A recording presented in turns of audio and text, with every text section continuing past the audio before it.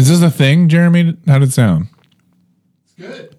It's us talking shit. This has been whatever this is. I'm gonna call it the Kravitz Project. The Kravitz Project. I don't want to get sued by Lenny Kravitz. I mean, he don't own his last name. I feel like that, like by definition, you do, right? No, the Kravitz Project. He can. If he has an album called the Kravitz Project, we have like, oh, we gotta let him. Oh, okay. We gotta change it. The Kravitz Project.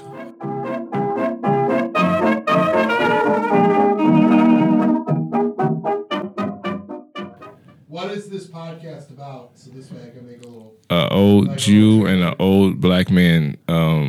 Kvetching. Yeah. It could be called kvetch. Kvetching. The Kravitz Project. Whatever this is. Longest title. Yeah. Cookie, with John Bruton, and then Rustin is also there. Coffee and Bagels. Remember that app? Yeah. It was a dating app. I thought it was like for Jewish you guys. Can't do it. No, because then, listen, Jerry Seinfeld has the market cornered on anything comedy and coffee related. Oh, yeah. Even though I did drink coffee on this podcast. This is like a hood diner that has really good matzo ball soup.